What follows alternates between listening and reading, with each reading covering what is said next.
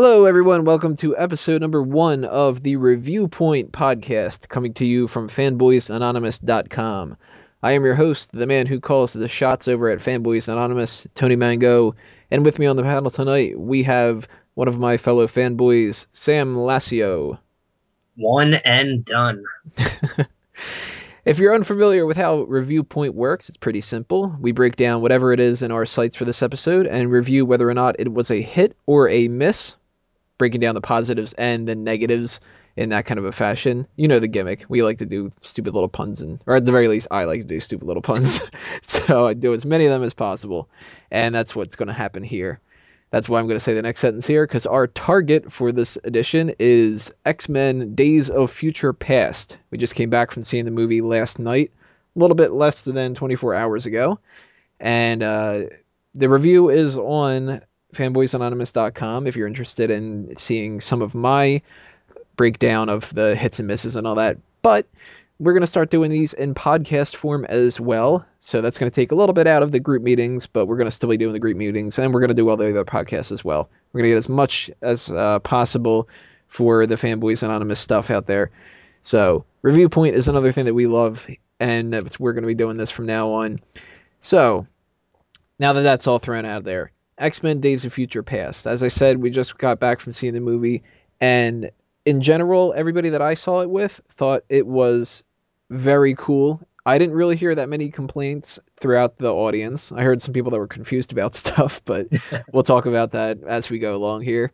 Uh, so this is going to be a very positive one, and there doesn't seem like there's going to be that many misses. There's going to be a lot of hit stuff here, but we are going to talk about some misses along the way as well. And what you should take as a grain of salt here, sometimes a miss necessarily isn't something that's horrible. It's just something that they didn't execute 100% well. And sometimes a hit is something that's just barely a hit, and it's not something that really knocked it out of the park either. So hits and misses, no middle ground. You have to just decide between whether it was good or bad. And we're going to break these down into a couple of different huge categories and then subcategories underneath there. We're going to start off with the plot and keep things around storytelling for right now. Uh, General synopsis, if you're not aware of this movie. By the way, there are going to be spoilers in this podcast, so if you haven't watched the movie yet and you are worried about spoilers, bookmark this, check it back later after you've seen the movie, and then you'll know what we're talking about. But general basis of this movie was a comic book, a two-issue comic book from the X-Men series that dealt with time travel, and in the comics, it is Kitty Pryde who goes back in time to stop the assassination of Senator Kelly, and then that turns into this dystopian future where not only are mutants being hunted down, but a lot of humans are as well. For this film, they decided to change that up a little bit, and in a good way. I'm going to spoil my that's a hit right here, but in a good way where they didn't make the principal character Kitty Pryde, they made it Wolverine. The reason why they went with Wolverine in the story universe itself, and not just because Wolverine is the main character from the series, is because they needed somebody who could withstand the time travel and be able to heal. So that actually is something that I wanted to talk about first. The idea of putting Wolverine in that position, I thought was brilliant. That was so smart of them Yeah, because it not only does accomplish that idea of Wolverine being the main character of this whole thing, and even though people complain about too much Wolverine, they just don't get the same reaction if they were to put like Kitty Pryde in there. hmm I loved that idea. I thought that that was such a smart way of getting around it, where it's justified instead of just like, well, we wanted to go with Wolverine because. Okay, well now they have a built-in reason to go with him, and he actually would have had so much more of an interaction with the different kind of characters than like what would Kitty have done? Kitty wouldn't have done crap. right. Somebody pointed it out, and I can't remember who it was, so I'm sorry I can't give you credit for it, but they said it wouldn't have made any sense anyway because Kitty wasn't born in this time period. Yeah, So she'd be like -5 years old, -10 years old, whatever the case may be, which is ridiculous. So they couldn't do that. Um, they made it consciousness rather than a physical body going back in time. right. So you needed to have somebody that was rooted in that time period. Right. And Hugh Jackman doesn't look that much different than what he's looked in the other movies, despite all the time period that's passed. So he was still able to pull that off instead of needing to recast or anything like that. Hmm. I thought that that was a great way to sort out this movie. And when it comes to that thing, that's a total hit for me. Yeah, oh, definitely. Yeah. Kitty just wouldn't have had the same audience grab that Hugh Jackman as Wolverine has. No, not at all. She wasn't even that big a part of the movies anyway. I think the biggest thing she ever contributed to those movies was calling Juggernaut a dick. And then, of course, his I'm the Juggernaut bitch, which was by far the best part about X Men 3, Yeah, which is really a shame because it shouldn't be. just that one line was the only redeeming quality of that whole film. It's like, oh, did you like Psylocke? Nah, she sucked. Oh, did you like Quill? Who the fuck is Quill? Well, they went out of the way to add him into the movie, make him a decent part of the film. And what about the Phoenix story? No. What about the Cure? No. No. What about Beast? He was okay and all that. But that Juggernaut bitch line, Yeah, that was a hit. That was like one of the only hits in that movie. God, yeah. If you want to do if this is a whole set of hits for this movie coming up in this podcast, we should do one of Last Man or Last Stand. That'll just be all misses, no pros at all. right? But outside of the Wolverine aspect of the storyline, since that's a hit for both of us, the time travel idea itself, that is something that I could have scoffed at the very beginning if I didn't already know that this was a story that they were doing in the past. Hmm. And I was a fan that grew up with the 90s animated series, so of course I already witnessed Days of Future Past through that. And I remembered distinctly Bishop as being a future guy that he was always tied to the future. So I was a little bit familiar with it. I actually have never read the two comic books that were based off of this. I really kind of want to do that now, though. Yeah, I hadn't either, but I'm interested. But still, knowing that Kitty would be the main focus, not too interested. Right. I mean, I like a lot of different X Men characters, but if I'm perfectly honest, even though the X Men series is my third favorite superhero series out there, number one being Batman, number two being Spider Man. Um, Actually, I don't know. Maybe Superman might have edged out X Men by now. Either way, tied or close to it with number three. Um, there aren't many X Men characters that I really am that interested in for too much. They're all just ensemble people. Like I really like Nightcrawler, but I Mhm. do not want to see a full Nightcrawler movie. Or I like Gambit, and I don't want to see a full Gambit movie. There are very few characters you could give their own film, Right, especially because they. I mean, it's like trying to say, let's give Mr. Fantastic his own movie, or let's give Human Torch their own movie. I mean, they work together as the X Men. I mean, you get popularity with some of them, like Wolverine, where he can have his own films, but that's mostly because, at least I think, Hugh Jackman played most of that. Where right. just you take Wolverine as the comic book character. I mean, he's supposed to be like 5'2" and hairy and a jackass.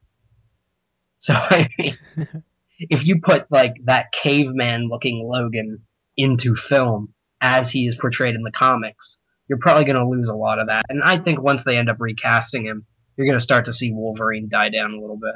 Probably at least a little bit. Yeah. But he's one of the only people that could actually withstand his own film. And even when it comes to not even just having their own film, but just being a principal character of it, I mean, like you said, you brought up the Fantastic Four getting their own focus and all that kind of stuff. Somebody even like Hawkeye in the Avengers films. You couldn't do a Hawkeye movie. You would have to do a Shield movie that features Hawkeye and Black Widow. So Right. you couldn't do, say, like Beast as the main character in a movie, Right. or you probably couldn't even do Xavier. Maybe Magneto. I could see maybe him being okay for one movie.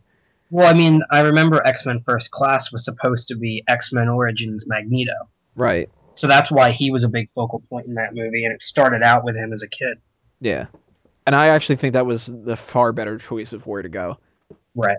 because that ended up being a really good film. And I don't know if they would have been able to pull off a whole Magneto movie. But if anybody could get at that, he's a possibility. I certainly wouldn't sit through a whole movie dedicated to fucking Warpath or something. I think First Class basically was Xavier and Magneto's movie. I mean, you had all the other characters, and I mean, it made Jennifer Lawrence popular. It made I can never remember the guy's name, but Beast. It Nicholas made Holt. made the younger guy playing Beast more popular. But overall, I would call that movie Xavier and Magneto's film. Yeah. X Men Origins, X Men. So when they do the time travel thing, though, that is something that they could have ended up making that just too much of a crutch for this movie, and having that basis of the comic books to go back on ended up providing a solid enough background that they could build upon that as a foundation and use the other films to flesh out the other characters and to go back and pick out certain points and do that.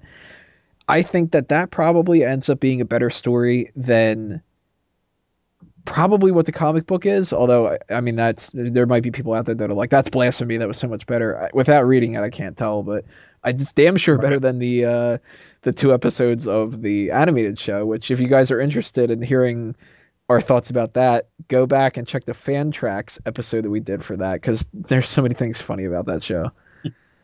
Uh, Time travel storyline though, I'm giving it a hit as well. Yeah, I mean, one of my favorite movies uh, are the first two Terminator films, and that deals heavily with time travel. So, I mean, if I can sit there and watch those films and love them and accept time travel in there, like you said, time travel is used as a crutch in a lot of films, but I think it was executed very well here. That, like I said before we got started, that you weren't just sending like full bodies and like teleporting people and objects through time, but like it was dealing with consciousness and just putting it in your younger body through time. I mean, that gets into some philosophical things, I guess, about what consciousness is and how you can do that, but that's actually a jumping point into one of the cons for the film that I had. Where the hell did Kitty get that power anyway? That's yeah, that's a real issue with the movie when it comes to the plot. I would think if anything, that would have to be Xavier doing that. Or I, at least Rogue, when she got to keep her powers, could have just been like, oh, well, I just picked this up from someone and did it. I would have even accepted that. yeah, But I, yeah, I would have thought Xavier would have been the logical choice. I thought without trying to read any spoilers about the movie, I had thought originally that there was going to be some sort of a connection between Kitty, Xavier, and Blink, and it was going to be take like the combined efforts of all three of them to do it, Yeah, instead of just Kitty holding her fucking hands around Logan's head. like blue light kind of shining out. Right. How the hell she got that power? What the hell that means? I have no idea. That makes no sense. And that actually is going to be my first miss. It's one of those things that I think the writers and the director were kind of just like, look, we're gonna do this, and we're just gonna hope no one notices. And if they do notice, we'll just say it happened. Just be like, X-Men, You, mutants. That was a supplemental power. Like, how come Beast can act like a beast and he looks that way? Well, because X-Men. Like, yeah, comic books. right. The that power thing that yeah that's definitely a miss for me. I really would have liked to see Xavier be a part of that.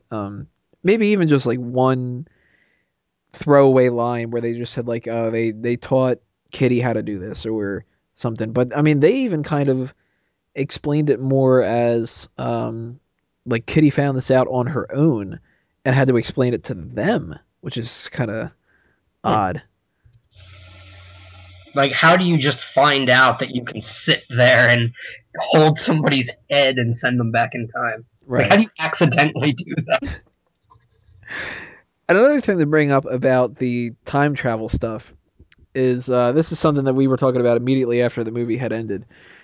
They did not explain the time jump between the Wolverine and Days of Future Past. Now, at the end of Wolverine, there was that one little end cap scene where Wolverine's walking through the airport, and there's been some kind of a time jump where at the end of the movie he has his bone claws. Yet they're showing that he has his adamantium claws back. They Right. didn't bother explaining it. And then at the same time, Magneto pops up and so does Xavier, and Xavier is alive, and they don't bother explaining that either. That was another thing.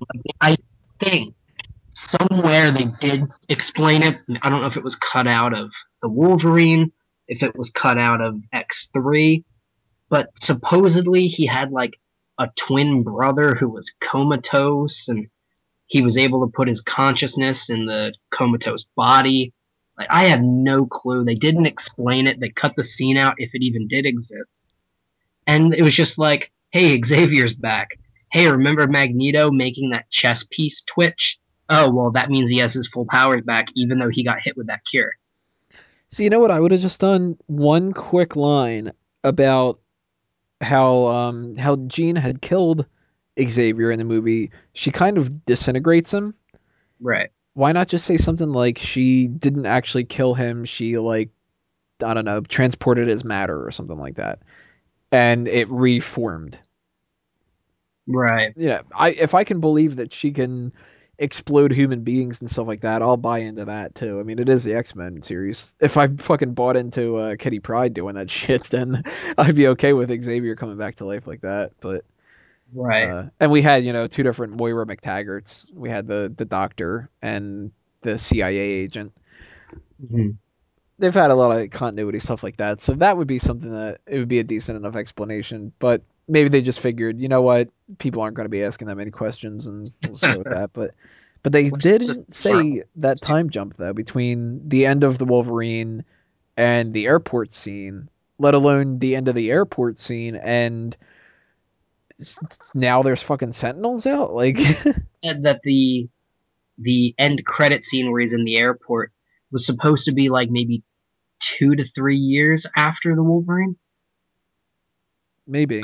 I can't remember if that was in the movie and it said that or if it was afterward. I read it, but like I was expecting because the comic book came out in 2014 or 2015. Well, not come out. It was set there, wasn't it?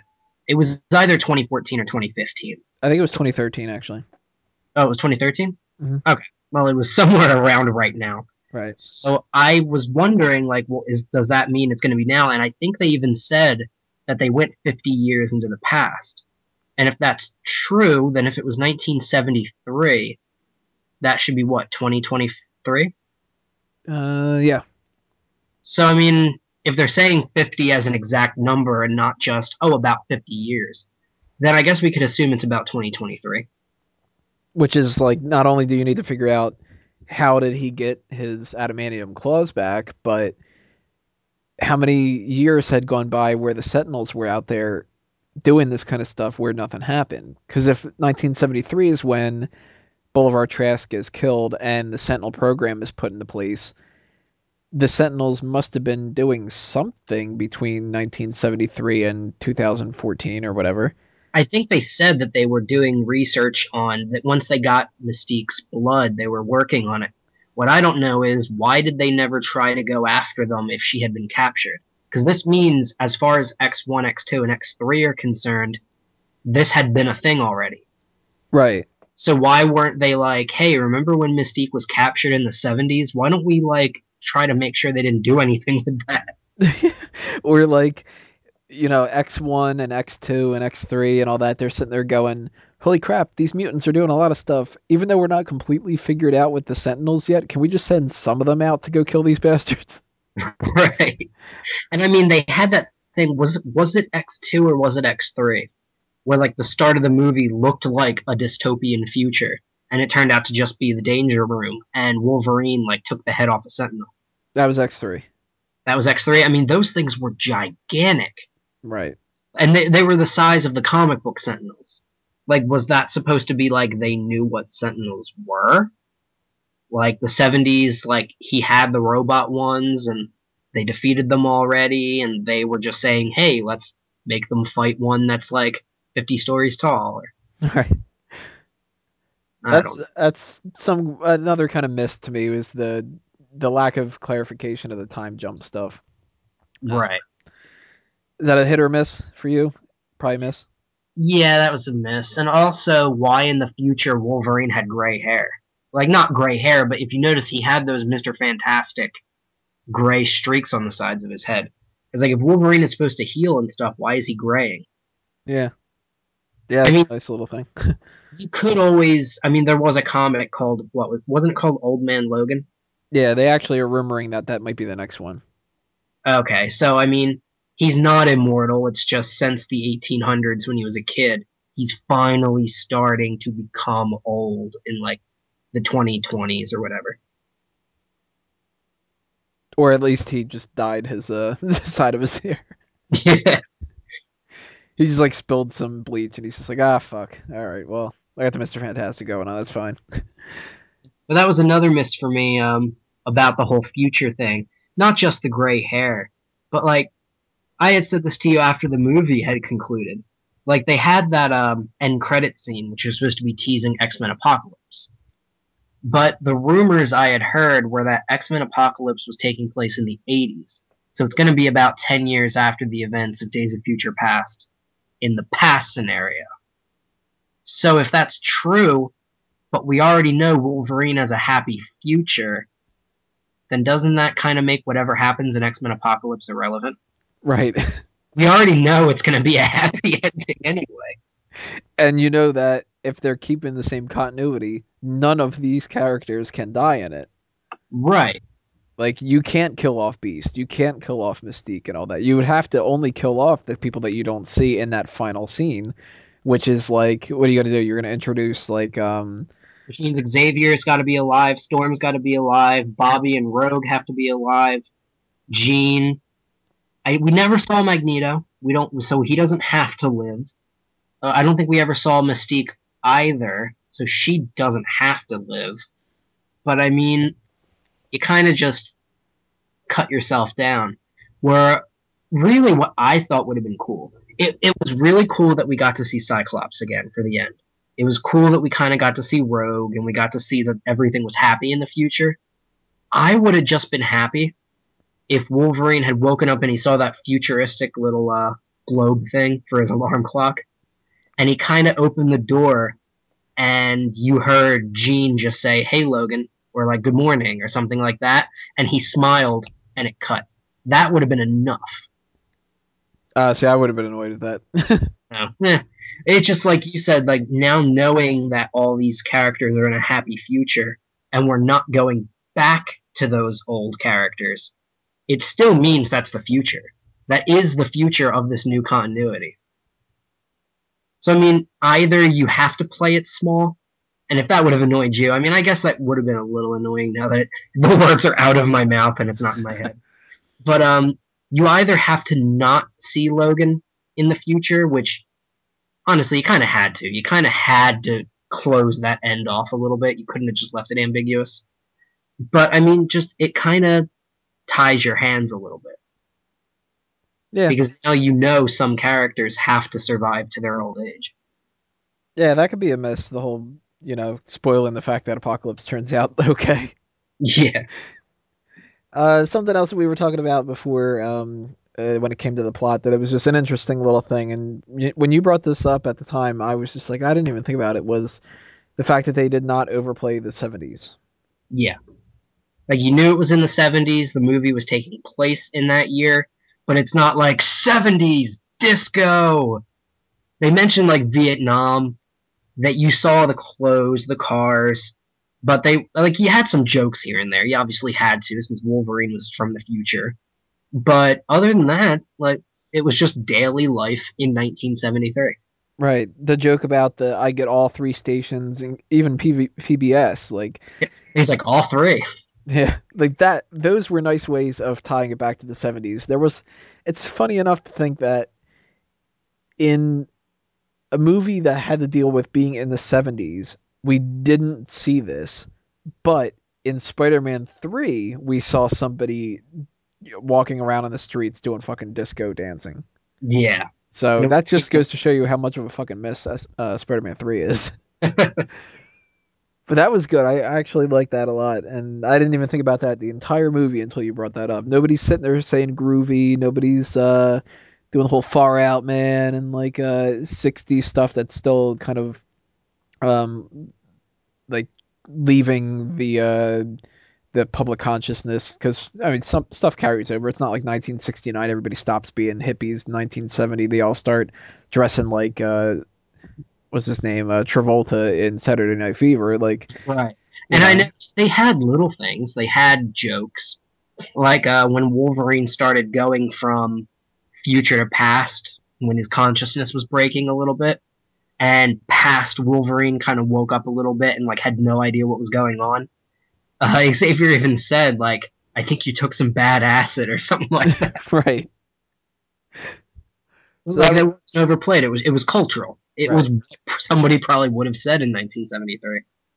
Yeah, and even little bits of technology here and there. I mean, there was a nice little part with Xavier's office, and he's just got this big tape recorder behind him, which, Mm-hmm. funny enough, has a big X on it, which was just like, ah, saw it.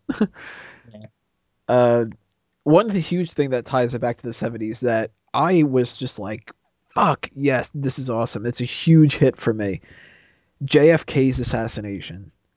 Mm-hmm. That is awesome. I absolutely loved that. And I actually loved it fine enough if they would have just said that Magneto tried to kill the president. That would have been fine. Oh yeah, but then when they say that JFK was a mutant and he was actually trying to bend the bullet away from him, Right. That just made it that much better. And right, I put it as a partial miss on my review in a way because I said, like, this is not a miss of, like, this is stupid or this is bad or whatever. This is a miss of they specifically teased that he's a mutant and wanted me to want more, and I fucking do. Like, just right. tell me. Like, just tell me more. Do a little one shot comic that tells me, like, what JFK's powers were. So that's Seduced human. the little angry fan of me going like, no, come on, please tell me more. But it really is, it's not really a miss. It's a hit in disguise because of that. Because I want to know more because that is so damn intriguing. Right, And it was cool enough that they had Bolivar Trask say, you can get a lot of this technology at Lockheed and Boeing, but right, whatever. And I was just like, oh, Lockheed, yeah, because I follow conspiracy theorist kind of stuff every once in a while, and just the idea of like, oh, Lockheed's working on this kind of stuff would be interesting. But the JFK assassination was fucking awesome. right. It completely ties in the conspiracy theory of the bent bullet, and they even bring it up when they break him out of the Pentagon in his little concrete prison, where Xavier says to him like, "You had to have been involved. Nobody else could have bent a bullet like that." Right. I just thought that was one of the best things that they thought about when it came to this movie. Kudos to whoever tied that together, and especially to whoever said, you know what? Why don't we make it instead of him killing JFK that JFK was a mutant? Because Right, that would make sense. I mean, in this world, at the very least, this X-Men universe, it would make sense if they killed JFK because they found out that he was a mutant and that they didn't want him in control. right. Um, and then bouncing off from that, just because I had mentioned about the concrete prison and when they broke him out, how fantastic! Considering the lead up of this movie, I thought it was just going to be like an utter crap fest. But how great was Quicksilver? You know what? That actually should move us on into the next set of things. Talking about characters themselves, we'll go right into Quicksilver that way. Okay. Uh, Quicksilver, yeah, he could have really sucked, and he ended up being actually one of the coolest parts of the movie. Yeah, and I mean they made him insanely powerful. Like he's just not fast. It's like you can't even blink and he's already done like so. He moves at a different plane than we do, just about. That's how they should be doing the Flash. Mm-hmm. None of this crap where it's like the Smallville series where he runs really fast, but he really only kind of sprints and all that. No, Right. you need to go with the being able to think faster, speak faster. You're bored with everybody because they're not moving fast enough. That kind of stuff. That Which actually was done well. Yeah, when they showed him in his like little basement bedroom at his house, and he's literally like he's playing ping pong with himself. Then he's going and he's doing something else. Then he's eating something. Then he's playing pong or something on this little arcade thing, just to show that he just has no attention span. But then all of a sudden we're like, we need you to break in somewhere, and he's like, oh, that's against the law, you know. And they're like, well, only if you get caught. And it's like, we need you to break into the Pentagon. And he just stops playing his game and he just stares like, oh my god, I need to do this. Right. I will say one thing that is a miss though. He still looked stupid. Yeah, I mean, it makes a little more sense in the context of the 70s, I guess. Like, he still would have been a little goofy in the 70s, still, with the goggles and shit. But he made a little more sense. Like, if he was walking around now, you'd look like something was wrong with him. But at least in the 70s, people would have just thought he was kind of a goofy kid. Actually, now he probably would be totally accepted by some kind of a weird clique, some I kind of a did, dumbass goggle clique. right.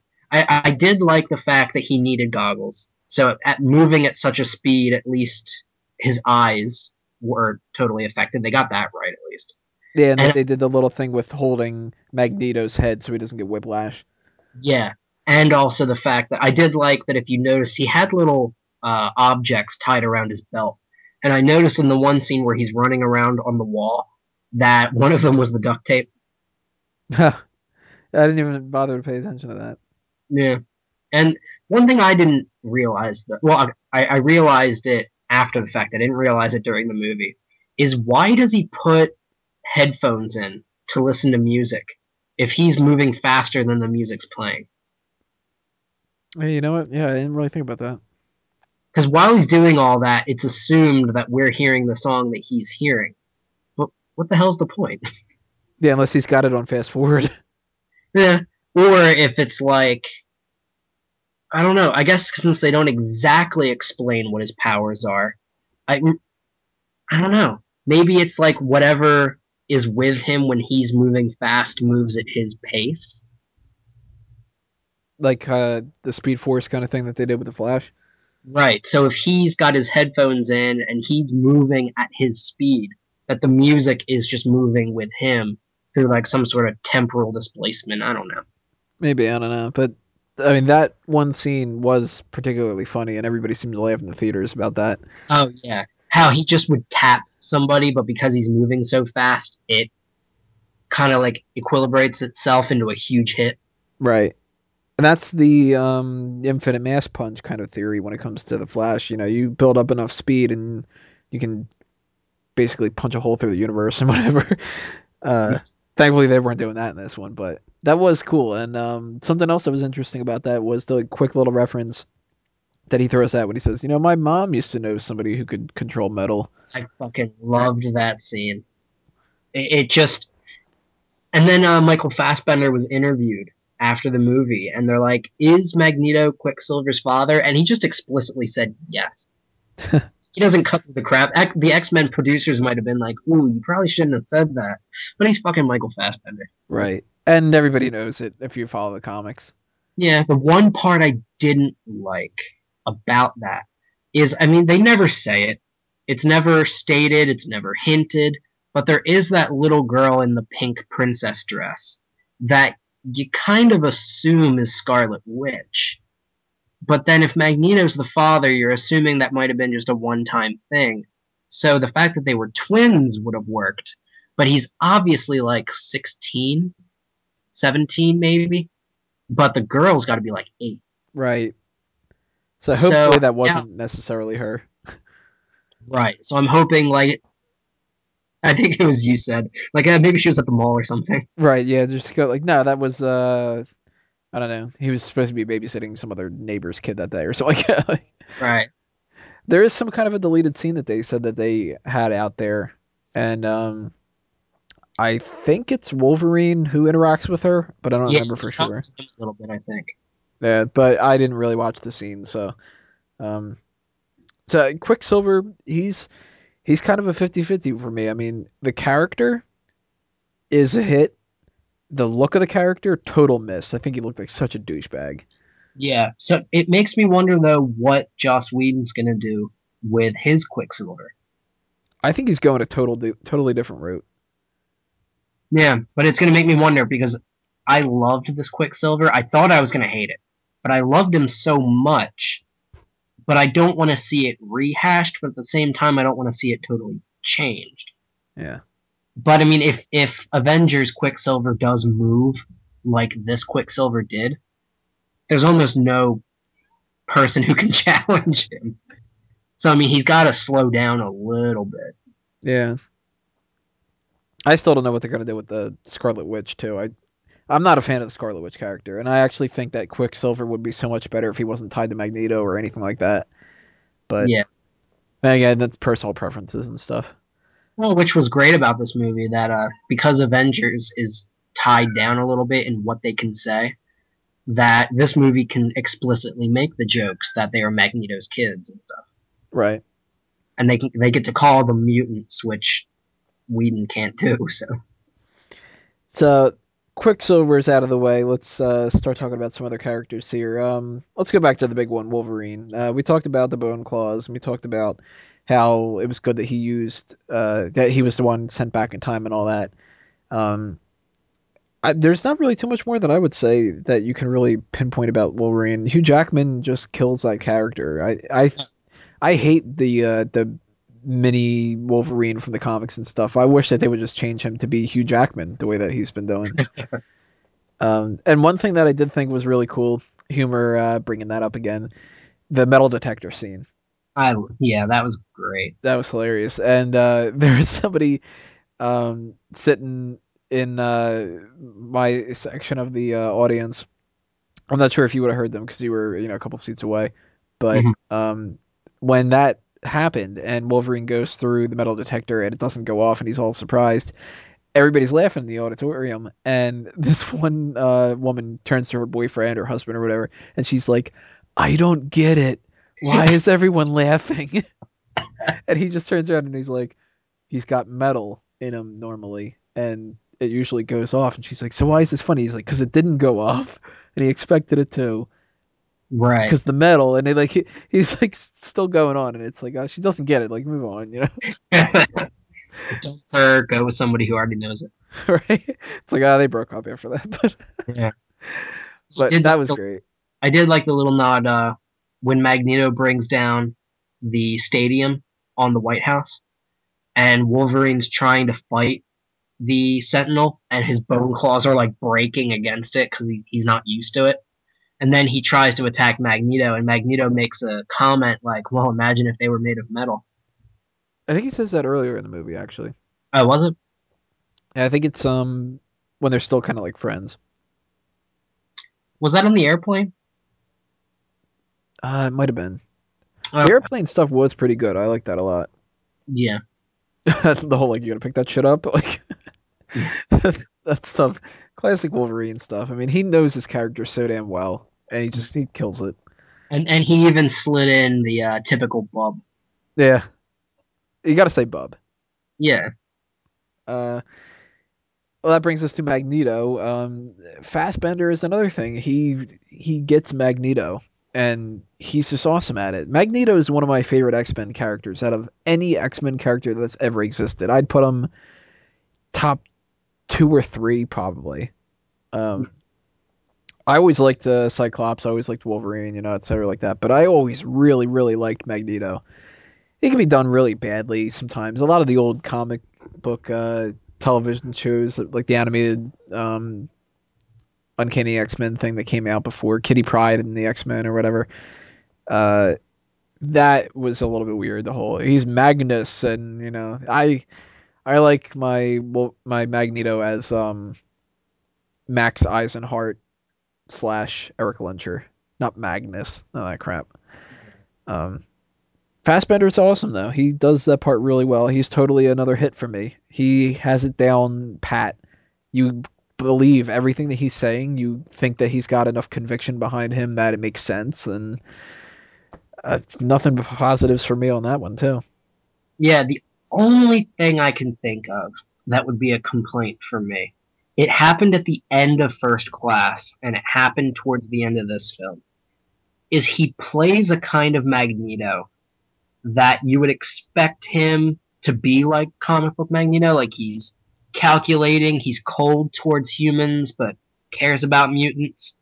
But there's something about the way he plays it that once he puts on the typical costume, doesn't make sense. What do you mean? I don't know. It's just the way, like the way I imagine Eric in the First Class film and in Days of Future Past.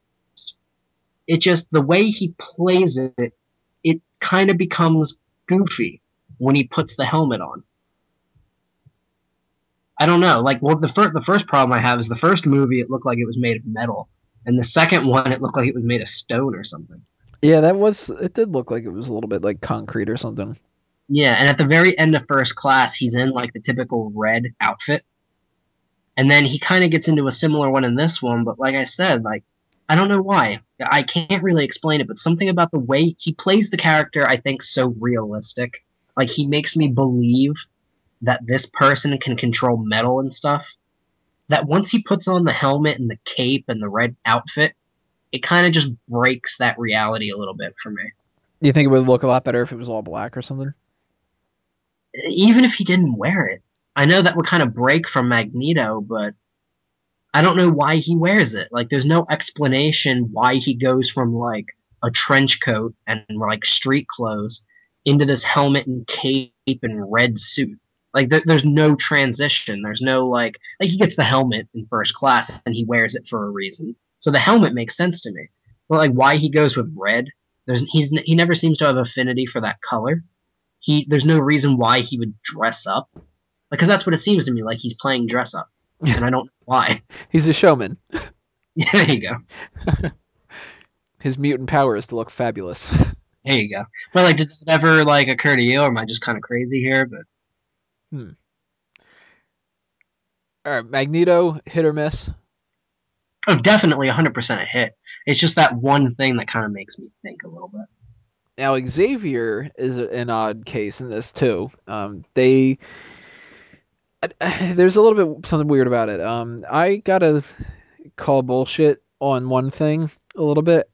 If Mm, they say that they introduced the storyline about him being able to walk because of the story, I don't think that necessarily was the case. what do I you mean? think that this was a little bit more of service to James McAvoy, where he's not just in a wheelchair the entire time. Yeah, And they gave it a good enough reasoning for why they could do that. I mean, that's something that I can really praise a lot is the choices that they made in these movies aren't always the best, but in this one, they made a lot of choices that made sense. And if they were sitting around a conference table and going, look, we shouldn't have McAvoy in the chair the entire movie, because then how are they going to get out of the Pentagon and stuff like that? Let's try to figure out a reasoning why. They figured out a good enough reasoning for getting around that, so kudos to them. But man, the idea of the Xavier character being in that kind of a way is both entertaining and disappointing at the same time to me. Um, it's kind of odd because I view Xavier as this kind of infallible person in a lot of ways, and it was really interesting to see him as somebody who isn't like that. But yeah.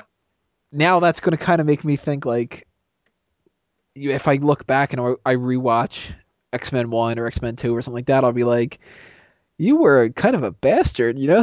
Like, Well, it kind of made sense to me at least. Like at the end of First Class, where you're in the '60s.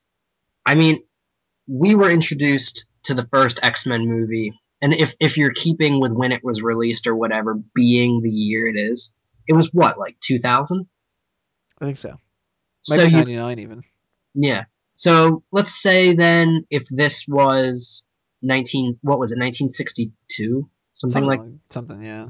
yeah. So I mean that's about 40 years. So I mean if that means there's 40 years of Xavier School for Gifted Children and 40 years of X-Men, it kind of is odd a little bit to me because I mean in the comics his first students were Scott and Jean and all them, and they kind of do that well in this movie when he tells Xavier before he goes back and stuff, like, find us, like, guide them, Scott, Jean, remember these names, stuff like that. I liked that. But, like, if you had him since the 60s being the Professor X that we know, kind of muddles that a little bit, I guess.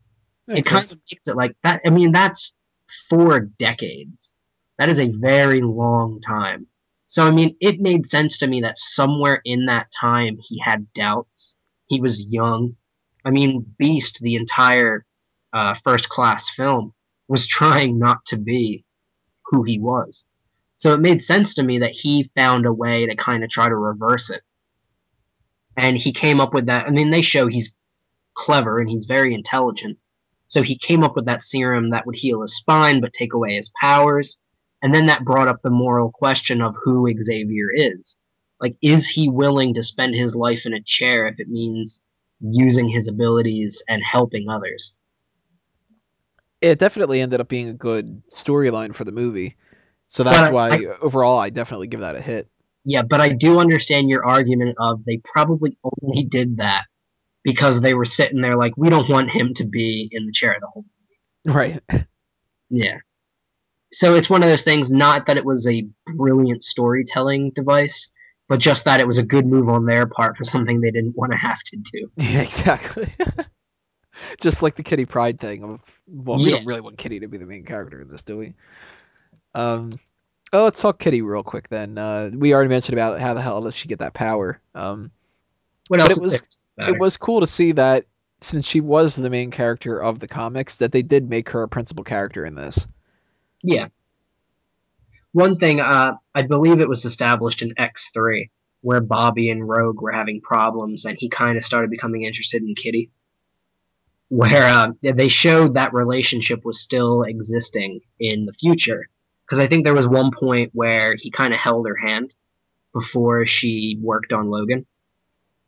But then when the movie ends and Logan's in the new future, you look and Bobby's talking to Rogue. So I actually had that listed here under cons. I had Iceman plus Kitty, then Iceman plus Rogue. So it kind of eliminated an entire relationship. I actually thought that that was a positive because I don't know. There's something that bothers me about that too, but in this universe it's a little bit different. In my mind, it's Gambit and Rogue, Yeah. and it's Kitty and Colossus. So I think if I'm remembering correctly, that end scene where they had everybody together, I think that Kitty and Colossus were together. Were they? I think that it was Colossus that was standing next to her teaching Yeah. the class. Yeah, they were teaching a class together. I mean, there was no implications, Not but for a romantic thing, but since they clearly have paid attention to the comics and all that, and they made it obvious that Iceman is with Rogue again. I right. thought that that was kind of their way of going like, look, we're not explicitly saying this, but Kitty and Colossus get together instead. Like, Right. so that was kind of cool. Good nod without coming right out and saying it. Right. Kitty, other than that, really is kind of expendable. Yeah. You know, she did what she was supposed to do. I'll give her a hit. Yeah, they made her more important than she had to be by giving her a power that was completely unexplained. But Right. outside of that, it was a nice nod to the fact that she was important in the comics. Yeah. Speaking of wanting to hit that, Mystique, she terrible joke.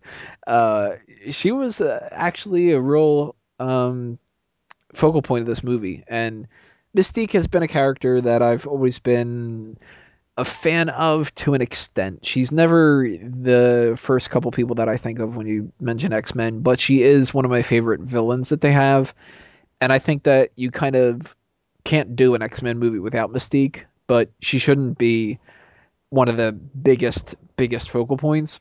And actually, this ended up being okay. Yeah, they make her a little more important than I think she needs to be. Probably just because it's Jennifer Lawrence doing Mhm. it, but also because Rebecca Romijn's character was important in the old X-Men. But Right. like they keep trying to play with this notion that she was clearly a bad guy in the original trilogy. But in this one they keep trying to play this notion that she can be like an anti-hero or something like that. Right. That she can like switch sides between good and bad. And she could change a lot of stuff, but she really shouldn't change that much. She should be a villain. Yeah, but I did like Rebecca Romaine brought an interesting fighting style to Mystique. The fact that they made her naked when usually she has that like white dress in the comics. Or am I just thinking too much of the 90s cartoon? At the very least, the '90s cartoon. I think she's got it in the comics and stuff too, though. Well, she's Yeah, got some different. Yeah, everybody's got some different outfits, but yeah. But I guess it made sense they made her nude because how else is she supposed to change what her outfit looks like? still, she's got to get fucking cold. Yeah.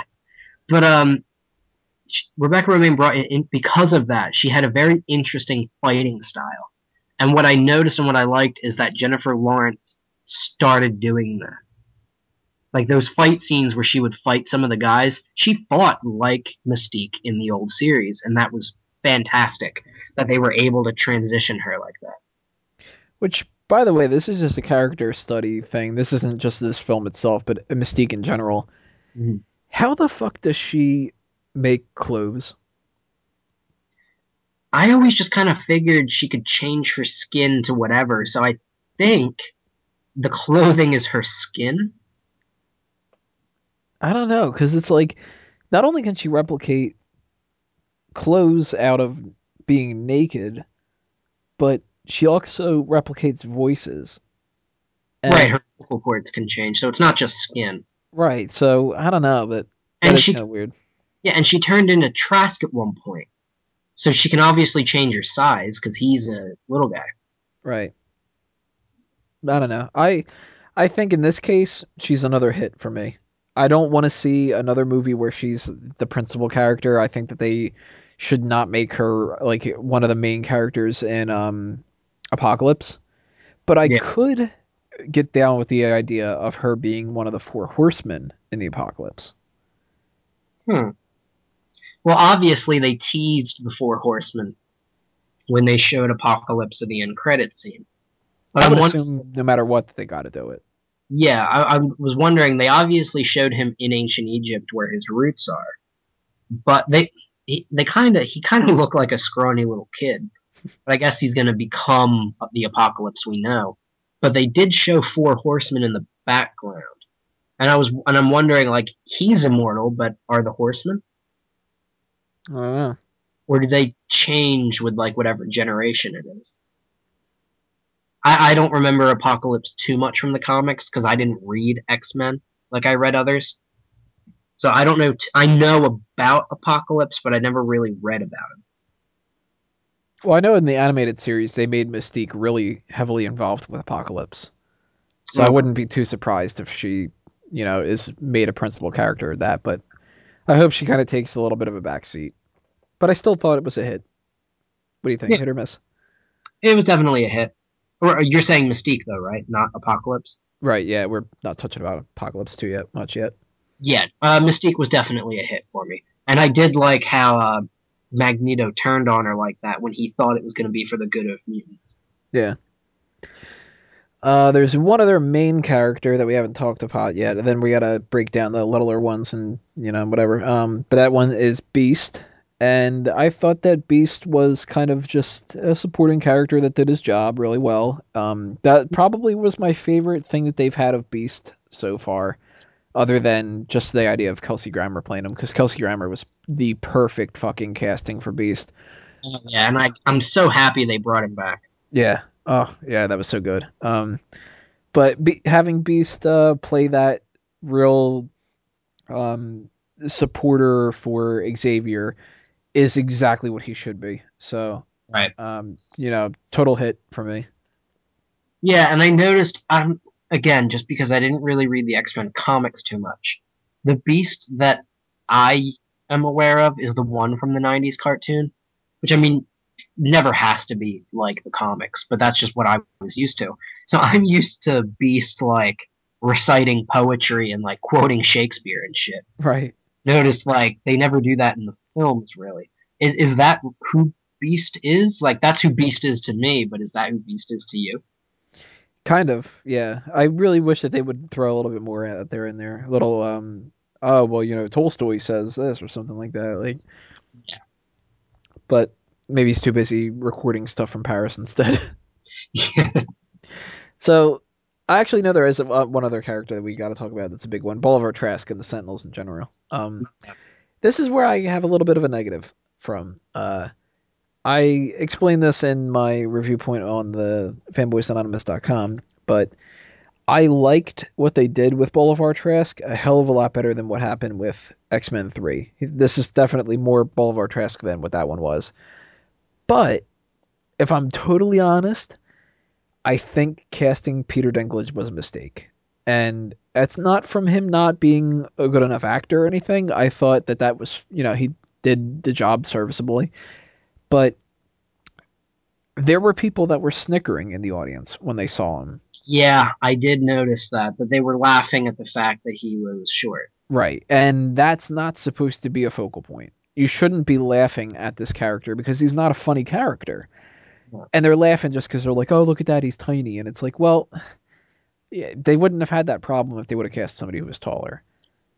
Now, Yeah, but he was a great Trask, though. he did the part really well for that. But at the same time, I kind of think he didn't do it well enough that it justified doing that. Like, there could have probably been like 30 more people that could have done the same. What's the way to word it? Like, they could have done it just as good and gotten around that problem just as Yeah, well, I should say. it introduces an odd dynamic, though, not just for the film, but also casting. Like, who's going to sit there and be like, we love this guy. We love Dinklage for the character, but he's short. Mm-hmm. like, it brings an interesting dynamic. Just like, what do you do when you have somebody who's a great actor and has name recognition behind them, but then you have like these idiots who are like, oh look, they got a midget to play the guy and stuff like that. Right, yeah. And Because it's like, I always thought, and this is really like kind of a dick move for me to think this though, but I was always sitting there going, Peter Dinklage would be perfect for MODOK. He never would have been anybody that I ever would have thought of for Bolivar Trask, and he pulled it off. I mean, like, I'm glad that he did Trask well, but I right. still, if I'm totally honest with myself and all that, I still say that that's slightly a miss. Yeah, I mean it wasn't a miss for me, but I at least understand where you're coming from. Right. And the Sentinels were a bit of a miss to me as well. They were cool, but they were the same exact thing as the fucking Destroyer and Thor. I did think that when their faces would open up and they would shoot the like lasers or energy beams out. Yeah, an I orange energy beam coming out of the face of a shifting metal body. Come on, that's the exact same thing. And that's not what they look like in the comics at all. So it's not like, okay, well, certain characters just kind of look like other characters. No, these were total 70s. ripoffs. Yeah, the 70s looked like shorter versions of them. Yeah, And I I wanted to see the liked big ones. yeah, I wanted to see the big ones too, especially since they kind of teased it in X3. Or like at the very least, why not make the future ones look a little bit like Nimrod? Yeah, Nimrod's supposed to be like the most advanced out of all of them. So, right. they could have done that. They could even just giving them a red face would have been different enough to justify a little bit more, but Yeah. I uh, mean, I understand that, but I will say that they were utterly terrifying. The future ones, at least. Like, they were scary to me, at least. I don't know if they were to you, but at least when I saw them as a threat. And it was like, if I saw this thing in real life coming at me and it was like shifting its hand into a sword, I would probably shit myself. right, and then die. Yeah, and I did like when they said that they would copy the powers of the mutants. I did notice. Shit, what's her name? The she's one of the weapon programs. Lady Deathstrike. Yeah. They did, if you notice, one of the Sentinels made his hands into like his fingers into knives, like Oh, her. So it was a throwback to that character, at least. I didn't even notice that. Yeah. Yeah, and they would turn into like other mutants for their powers and stuff. So future people, let's group these all together. Iceman, Sunspot, Colossus, Blink, Storm, Warpath, and Bishop. Uh, Sunspot's never been a character that I've been like, man, they got to do Sunspot. They got to do Sunspot. But that was cool. He's a throwaway character, so it's Yeah, interesting to his throw him in there. power was interesting enough that you didn't have to bring Pyro back.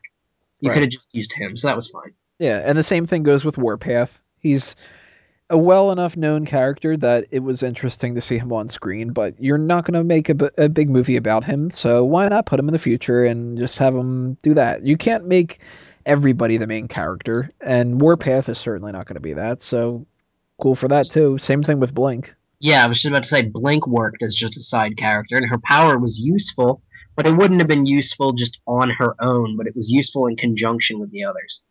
Right. And Bishop. The basic thing that I can say about Bishop, though, is I thought it was funny that Kitty tells Wolverine it's going to hurt when she sends him back in time. Bishop doesn't cry at all. Yeah. He's just like, meh, it's fine. I'm going to sleep. That was kind of funny. But Bishop was Bishop. I mean, he was Bishop. That's Yeah. it. Like they couldn't have done that better. I would have liked to see more of him, though. He is more important in the comics. Yeah. Hey, maybe they could bring him into X Factor or something. That would have been great, because Bishop and Cable work together a lot, don't they? Yeah, there's a lot of stuff with those kind of combined, and Deadpool too. Maybe they could bring Deadpool into it that way. Definitely bring Deadpool into one of these things. Because, I mean, they did Wade Wilson so well in Origins, and then to crap all over him at the end when he's Deadpool. Yeah. So future people, I'm giving them a hit. I'll give him a hit. The one thing that was fantastic, though, we had mentioned this in the theater. I think you brought it up. How many times did Iceman have to die before? Yeah, I think it was 3 times he dies in the movie. Yeah, and then oh, what was the other one? I have the note here. It was a hit for me. The X-Men death scenes. I mean, when Storm gets stabbed and she's just like thrown to the side like she's nothing. Blink is stabbed like 3 or 4 times when she's killed, and fucking Colossus. They rip Oh, ah yeah, that was man, literally ripping him in half. that scene. And while he's made of metal too, so you hear like the metal sound when it snaps. Yeah, that was a good way of getting around showing a bunch of deaths, but then not having to stick to it. Yeah, not having to show the blood and stuff. Well, I mean, just in general, of like we can kill these characters off, but in the end they'll be okay. So we can see Storm die on screen, but we don't have to go, oh crap, we can't use Storm anymore. Like, Yeah. yeah, And what fucking X3. what was great to me also was that when Mystique at the very end has the gun to Trask, usually I can see where this movie's gonna go, and I'm like, oh well, she's not gonna kill him, and the future will be happy. But there was a moment. I commend Jennifer Lawrence for this. There was a moment when she was holding that gun up, and you saw in the future the Sentinels were coming after them. That I kind of wondered, was she gonna shoot him or was she gonna drop the gun? I did have that doubt, Hmm. and that was really cool. So going back to the past people, there's two groups of people in the past that we haven't talked about yet. One is the set of people in the war, which Yeah, was Havoc, Toad, and two other people, Spiky Head Guy and Vomit Boy. I don't know what the hell their names are. one of them had tattoos, and I remember he had a biohazard sign on his hand, and like people started throwing up. Yeah, that was kind of odd. I don't know why they went with that, but he might be Yeah. even a character from the comics that I completely just am not thinking of or something. But my first reaction with the spiky head guy was maybe this is supposed to be like Spike or something from Yeah. but these were throwaway kind of things. I still don't like the idea that Havoc is older than Cyclops that by that much and stuff. Yeah, But I also didn't like because he was so cool in first class where they were teaching him how to use his powers, that he was kinda just a little tiny bit above a cameo. Like he was in the beginning and they had him in the military bit. After that you don't see him. yeah, but Which I that was kinda still kind of felt cool. I Toad guess though, Toad was odd. yeah, those glasses and at the very end when they're talking on TV about mutants and he's like a fry cook or something. Right. Who the And hell would he's hire him when he's looking like that? yeah. You gotta trust him with somebody's food? And yet somehow he grows up to be Darth Maul. Right. So I actually, out of all that, I mean, I like the idea that they added those characters into there, but if I'm being perfectly honest, I'm giving that a little bit of a miss. Yeah, also when you tie in X-Men Origins Wolverine, how they're supposed to be like a military Vietnam unit of mutants, when Wolverine and his team were a team of mutants, but no one ever tried to dissect them. Right. I mean, okay, they kind of did once they were trying to create Deadpool when they were mixing the powers in there and everything. But I mean, other than that, like I Hmm. don't know. Like, I guess when you try to put those two timelines, since they're supposed to be the same timeline, that you have two groups of mutants and one's going to be shipped off to be dissected, and the other one's supposed to be William Stryker, like 5 to 10 years later. Right. Yeah. Yeah. A little bit And of then a miss. when they give him Mystique's eyes to show that she is Stryker, then that makes you wonder, like, is she the one who developed the Weapon X program? Like, in the original trilogy, she fought Stryker, so we know she's not Stryker, but she is now. Yeah, that's going to be confusing going forward. Yeah. The other group is the dead ones. Azazel, Banshee, Zoe Kravitz's character, Tempest, and even Emma Frost. They killed them off. I'm so glad And Banshee and Emma Frost were dead, but Azazel was so cool. And like, what did he do? Did he bang Mystique, and then she give birth to Nightcrawler, and then she ditched it? maybe. There was a lot of time period where she had to learn Vietnamese and she had to learn how to fight better and all this. And another thing that I didn't think of this in the movie, but I thought of it right afterward. Like, First Class was like 1962, and now it's like 1963. Even if it was 1963, and we're in 73, so it's 10 years, and all these characters look like they were from First Class, like they didn't age at all in a decade. Yeah, that's true. Maybe it was like 66 or something like that. Yeah, it could have been. But I thought it was funny that they killed a lot of the characters off instead of just kind of leaving them be or something like that. But it was a good way of incorporating that. Why aren't they around? Well, because they're dead. Yeah, they were dissected, so. Right. Although it's kind of funny. Like I wonder how they killed some of these characters. Like how They, did they they catch Azazel? they probably said that he was going to be in. I think the general consensus is that they were going to use them in some program, and they probably drugged it. Because if you looked at some of those autopsy reports, Jennifer Lawrence, even when they showed her, even when she became Trask, when he talked to the secretary, that she had a tear in her eye. Like, if you looked at some of those pictures, they were fucking like torn up. Yeah. They had, they were stitched up, and they looked like fucking Frankenstein. Some of them. So I like the idea that they killed them off. I'm giving that a hit. What do you think? Yeah, I would definitely give it a hit. I would have liked to have seen Azazel because he was so cool in First Class, but it's just like probably why they made Havoc a minor character and they just kind of threw him away a little bit. If you had both of them fighting the Sentinels, the battle would have been over. Yeah, that's true. So you probably had to get rid of some of the more powerful ones. So we talked about action scenes, we talked about plot, characters, a lot of this other kind of stuff. One other thing that we didn't really mention that I just wanted to throw out there was a big hit for me, bringing back the X-Men 2 music. Yeah, I did enjoy that. I always love the animated series, and that's as close as we can get to the animated series themes. So if you're not going do do do do do do do, and you're going do do do do do, hey, I'll buy it. There you go. Close enough. Right? That's another hit for both of us. And the big main topic then to talk about, lastly, I would assume, is the future of the franchise, and that ties into not only continuity wise, but also uh, X Men Apocalypse coming soon. So when it comes to Apocalypse, that end scene. First off, it told me that I was pronouncing his name wrong all these years. I thought it was En Saba Nur, not En Sabah Nur. So now I kind of feel like a jackass for the past 20 years I've been saying that wrong. Well, I Uh, mean, his name is ancient Egyptian, and ancient Egyptian isn't modern Egyptian, so I guess nobody can pronounce his name right except for them. that's true. But I thought that was pretty awesome. I loved that idea that they were showing him building the pyramids. I don't know what they're building it for, but hopefully they'll talk about that in the movie.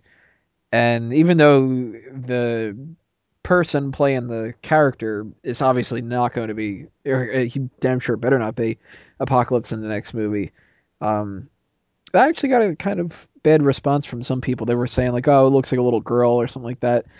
Well, you know what? King Tut was like an 11-year-old or 12-year-old or something like that. Yeah, he was a child when he was Pharaoh. Right. So, So it makes sense to me that he was young at least. right. And he is probably not going to look like that when they go and actually fight him. He should look like, Michael Clark Duncan, basically. Uh, But I mean, Apocalypse is awesome. I love Apocalypse. And I'm totally pumped up when it comes to X Men Apocalypse. yeah, I did like that he was building the pyramids and like you saw the things flying around in the air and constructing them. The best part of that clip for me was seeing the four men on horseback, because that's a nod to the four horsemen of Apocalypse. But as a whole, it didn't actually do anything for me. Hmm. Like they already announced that Age of Apocalypse, or well, okay, just X Men Apocalypse was going to be the next film. So I already knew to expect Apocalypse. But to just see him kind of standing on the ridge, like with his hands in the air and a hood on, while these things are constructing the pyramids, didn't tell me anything. Like it didn't tease into the next movie. It just said, "Hey, look, here's Apocalypse in ancient Egypt," just like the comics say he is. Here's the four horsemen were probably the best part of that, and you didn't even get to see them. They were shrouded in black, but still, that was probably the best part. But as a whole, it just didn't do it for me because it didn't tell me any more than I already knew. And I actually completely missed the Four Horsemen. They were in the background. They weren't like Yeah. it was when the camera was panning and then you see his face. Which I mean, he wasn't even like pale. He was almost gray in color. Kind of looked like an alien. But when they finally show his face, they are on a sand dune in the background. And Okay. the horses aren't like neighing or anything. The horses are just kind of standing there, but they're all four of them right next to each other. That is cool, though. Yeah. Well, I'm going to give that a hit. Are you going to give that a miss? I'm gonna I'll give it a hit, but a lenient hit. Only because, like I said, it didn't tell me anything that I didn't already know going into this, knowing X Men Apocalypse was coming. But it did show me that they're gonna have the Four Horsemen. And even if they don't, just the fact that they nodded that, I will give it a hit for the Four Horsemen of Apocalypse. So the big other one is the continuity, and the main thing that I want to talk about with that end scene. Oh, I loved it. I thought that was fantastic. I loved the idea that they brought all these people back, and um, I was like so happy specifically just because they had Cyclops there with Jean, and that they kept it that Jean was with Cyclops. Right. Because I know how easy it could be for people to be like, oh, Jean should just end up with Wolverine because Scott's a dick. No, that's not how it works. Right. And it's the writer's fault anyway. Technically, Cyclops should be the main X Men character. They Mm-hmm. just made Wolverine the main one because he was so popular with Hugh Jackman playing it, which I don't have a problem with that. Wolverine is a great character. But then they started as every movie went. Like Cyclops was a main focal point in X Men. But then in X2, he was a little less. And then in X3, they kind of just made him this sobbing, grieving guy. And then they kind of just wiped him out. Right, and he deserved better than that. Yeah. So at the very least, he deserves to keep his fucking wife. Yeah. And they kind of screwed him up also in X Men Origins. They made him like that kid and stuff, and like it was just he could have been better than that, and he is better than that. And I mean, in some of the more recent comics, they even allude to him being a bad guy, don't they? Yeah, he kind of turned bad for a little bit and sort of took on like the Magneto role and everything. But I think he got straightened out now. I think that they're going for more of he is not as much of a Boy Scout as he used to be, Right. but not like a bad guy. And I also liked in the final scene that his glasses were a little more futuristic looking. Yeah, They not were exactly the same as wearing like a some Ray Bans or something like that, and not wearing a complete visor, but it was sort of a hybrid between the two. Yeah, and I liked that. I thought that that was just awesome. I love the idea that they brought all them back. I love that Beast was played by Kelsey Grammer again. I loved that they had the Colossus and Kitty thing, that Rogue's got her powers back, Storm's still there. Yeah, they kind of went the Star Trek route, and they kind of, by doing this time travel thing, they completely wiped all the other movies out of continuity. Like, they probably happened, but not how they happened on film. Right. Which means now from here, if they take the new cast, the only complaint is what I had said before, that because you showed the scene at the end, now you know no one's going to die that you saw in the future. Right. Now you know that if Apocalypse rises in the 80s, and Xavier says, like, I've got to catch you up on what's happened. So Apocalypse could have been one of those things. But now we know how the movie ends. Yeah. Well, I'm gonna give that a huge hit. I'm gonna give that a hit not only for the fact that that was interesting and fun for me, but also that I think that it means the future is going to be better for the franchise. Yeah, and I like that they're going to go with the young ones, because how many more times can Patrick Stewart and Ian McKellen play those characters? Yeah, that's true. Yeah. So all in all, that kind of gives us a breakdown of the little bits and pieces. So that means just we need to give a full on, is the movie itself a hit or a miss? And I say movie is 100% a hit. Definitely, I would give it a 100% hit also. So we want to know what you guys think about all these different topics and whether or not you think that the movie is a hit or a miss. Leave a comment below on YouTube. Leave a comment on iTunes, Stitcher, on fanboysanonymous.com, etc. And tell us what you guys think. All these kind of topics, movie in general, is there anything that we missed that you want to talk about? Leave those comments. Tell us what you think. And the only other stuff that we got to do, we got to plug some stuff here. So anything that you got working on, Sam, that you want to throw out there? Um, I plugged it a few times. I still got to get it up and running, but tentatively, I am operating a Facebook page, Science 101, and I have a Tumblr page for it, science101blog.tumblr.com. I recently graduated with a bachelor's in chemistry, so I'm trying to kind of give back a little bit with my knowledge of science. And I'm going to be running an online YouTube channel in the future that kind of breaks down different topics in chemistry, physics, related astronomy, like related science courses. And I'll even do problems that I'll grade from, like, a high school student should be able to do this, and I break it down to even somebody in their senior level courses. I'll even break down topics like quantum mechanics and particle physics and stuff like that. Just what I've learned in college, kind of giving back to people who might need help.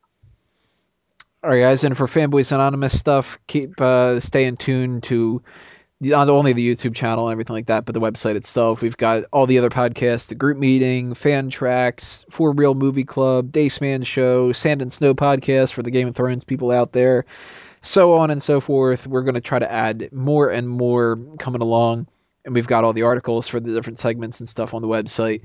And if you are a fan of wrestling stuff, my other website is smarkoutmoment.com, which you can also find on youtube.com/smarkoutmoment and on iTunes and Stitcher. Yeah, same old deal. Um, if you are interested in becoming a member of the Fanboys Anonymous team as a writer or an editor or maybe a podcast person or something like that, there's a contact form on the website. Shoot me an email, send in your application, and I'll start talking to you about different things we have going on with that. And that'll do us in for this episode of Review Point. On behalf of Sam Lassio, as well as the fanboys and the fangirls that couldn't be here tonight, thank you guys for listening and shooting the breeze with us. We hope you had fun. And outside of leaving those comments below and subscribing and liking the channel and sharing it and all that other kind of stuff, that's really all we got to say. I'm Tony Mango, and I'm a fanboy. See you next time, everybody.